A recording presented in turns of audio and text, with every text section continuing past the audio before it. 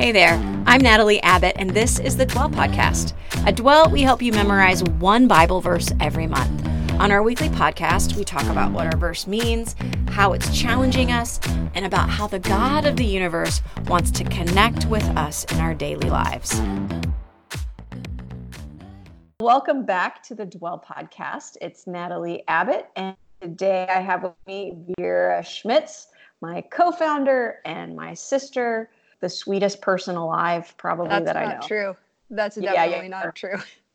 You're sweet. I don't know if I would characterize myself as sweet. It's not a main qualifier. But you are sweet. Okay, I'll take it. I'll take it. Jeez, just if take you a think compliment. I'm sweet, I'm just going to take it. Good. All right. Well, today we are going to talk about our verse from Romans 12:10. Be devoted to one another in love. Honor one another above yourselves. Man, I tell you what, this verse is getting me. It's getting me right here in the middle of my chest. It does. I mean, if we only executed one thing, one command of Scripture, I mean, there are hundreds that we could focus on for a lifetime. But if we only chose this one and we only tried to execute this every day, think of how our lives would be transformed. I can't even imagine. Why did we pick this for a 29-day month? Well, at least it's a long February because it's a leap year, but like we should have picked a 31 day so we could just focus on it for those extra 2 days. I mean, people are welcome to continue to focus on this for the rest of the year if they want. Or their lives. Yes. So this idea of being devoted to one another in love, of honoring somebody above yourself, what the heck? This is so countercultural. It's counter myself. Yes. It's counter to everything that is impulsive in me. Right. Every natural impulse says, yes, I am first. Me first. Love self. Take care of self. Which those are good things. Like, take care of yourself. But, like, I want to put me first always, every time. Same. So talk about this idea of, when Vera and I were talking about this earlier and like how it's hitting us, she was talking about this idea of giving up the right to yourself. What do you mean by that? I actually think it was in an old Oswald Chambers devotional I read in college, and it just always stuck with me, this idea of giving up your right to yourself. In our culture in the U.S., you have a right to do anything you want, pretty much. As long as it doesn't hurt somebody else. Yes. That's kind of the golden... that is a golden rule. I mean, how often do you hear, like, let's say there's a quarrel between you and a friend or a coworker or something, and it's like, girl, that's your right. It's your right to be mad. It's your right to lash out back. It's your right to fill in the blank. Like, which is what we hear. Like, that's your right. And when we decide, hey, you know what? I think I want to give my life over to God. I want God to work through me. I want to follow God first. We give up our right to ourselves. We give up that right to lash out back or to lack patience or to put myself first. Like we ultimately are just giving up our rights to Christ. Why is that true? Why is it that we must give up our right to ourselves? Because of what Jesus did for us. Like he was the ultimate example of, he had every right. He lived a perfect life. He had every right and power to get down off the cross, to not even walk to the cross. He had every right to point fingers and throw stones and say, y'all are wrong. I'm the Son of God. Like, let God's power rain down upon everybody. And he didn't. He gave up all of his right and all of his power and died on the cross for us, and he had every right to not have to do that. So out of that understanding and just the spiritual weight of that, like if I really consider that, if I really believe that's true, it changes me and it causes me to want to live how Christ lived. And when somebody offends me or somebody is unkind to me or whatever, it's having the patience in my spirit to take a breath and to say, because of Christ, I have every right to snap back, but I'm not going to. I'm going to show love instead. I'm going to be devoted to this person in love. Yeah, I think too that steps right into that idea of honoring somebody else above ourselves. It's such a, like, almost like a weird word. Like, what does it mean to honor somebody? It's not even a thing really, because we live in such a casual kind of space anymore in our society. Like, how would you honor someone else without seeming really odd? Mm-hmm. And now I will present you with this bouquet, or whatever. Like, does it have to? It seems like almost like this archaic concept, and yet it's not. Like, how do we as modern people practice this idea of honoring somebody, of holding somebody above our own self? So when I think about how do we honor people, how do we honor others above ourselves, I know for myself, I want number one for myself always. It feels good. It feels really good to be honored. It feels good to be recognized. It feels good to be given an award or to be set apart. And that is like one of the most common sins in my life as an athlete growing up. That's most of why you do what you're doing, at least that's the sinful outcome for me a lot of the time when I was competing and training. It was like, I wanted the recognition. I wanted to be on top, getting an article written about me, whatever. When my heart was pure, that wasn't the case. But when it was itself unchecked, it was all about, I wanted it for myself.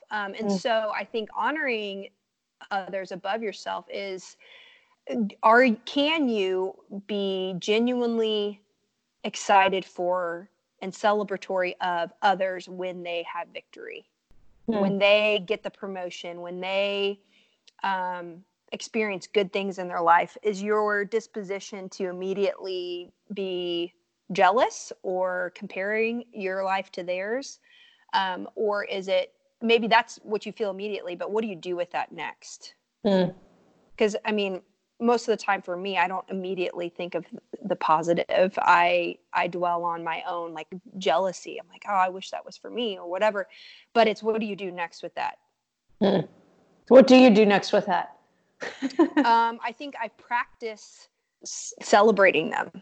When I feel jealousy, I actively celebrate that person. I send them the text. I congratulate them.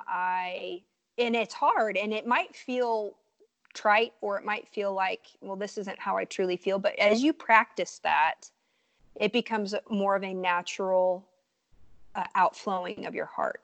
Sometimes you got to do things in practice before you feel them.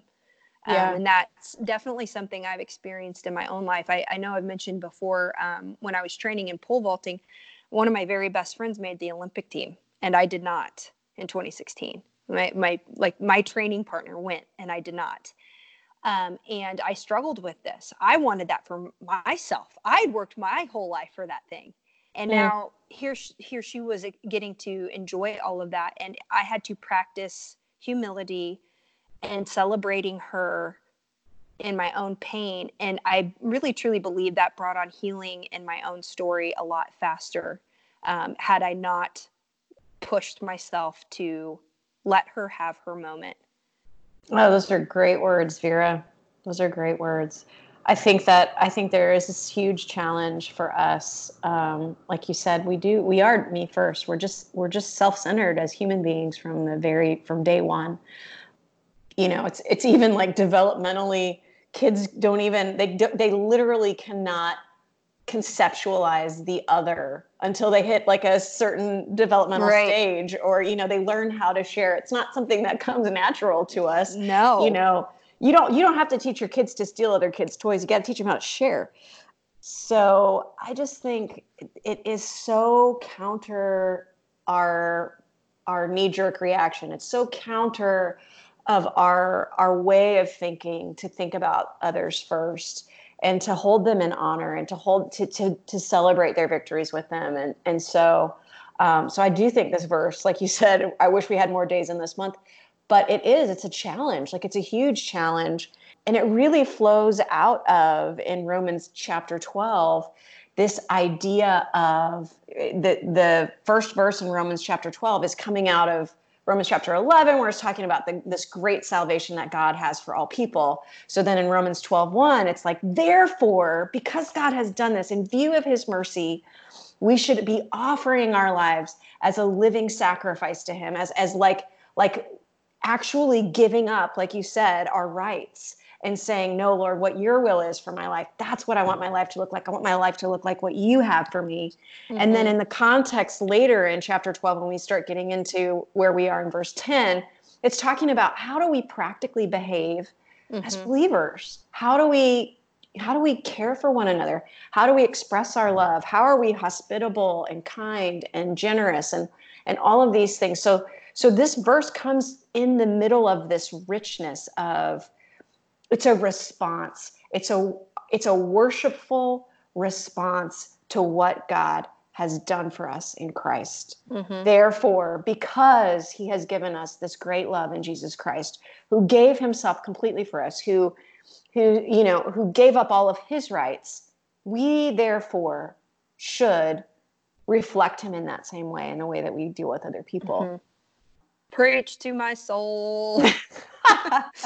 Because I like to look out for number one.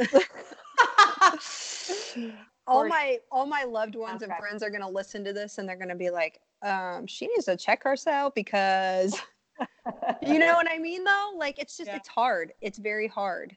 But you know what? Satisfy us in the morning with your unfailing love. Our verse last month, like every day we are given an opportunity to try again and to be filled with his love that we might pour out. Yes, absolutely.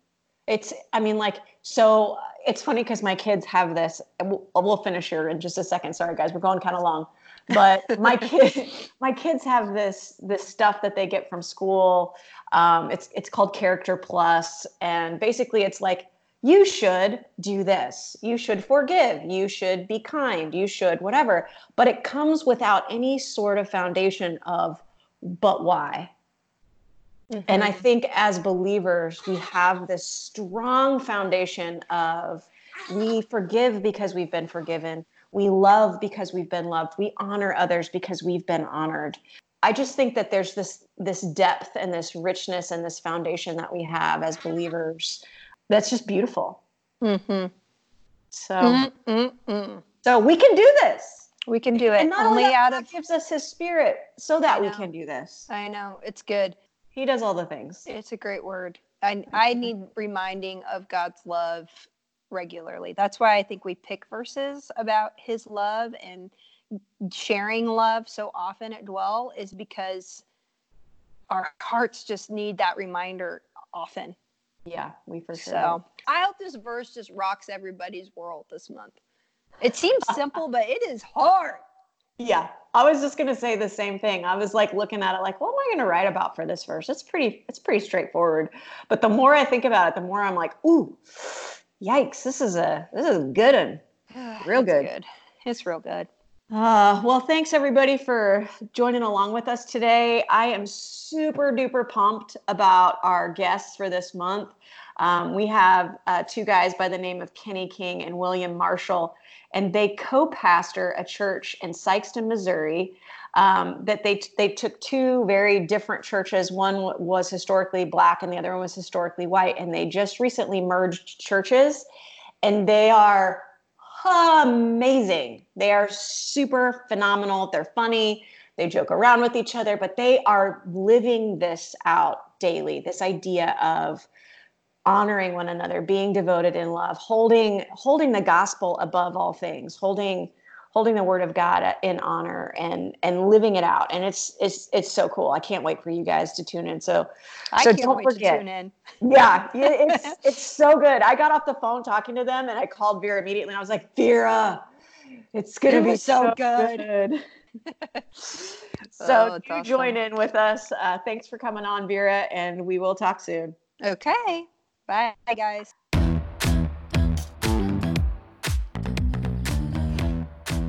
Hey, thanks for joining us on the Dwell Podcast. You can find out more about us at Dwell Differently on Instagram, Facebook, and at dwelldifferently.com online. We help people connect with God through scripture memory, daily posts, a weekly blog, and of course, this podcast.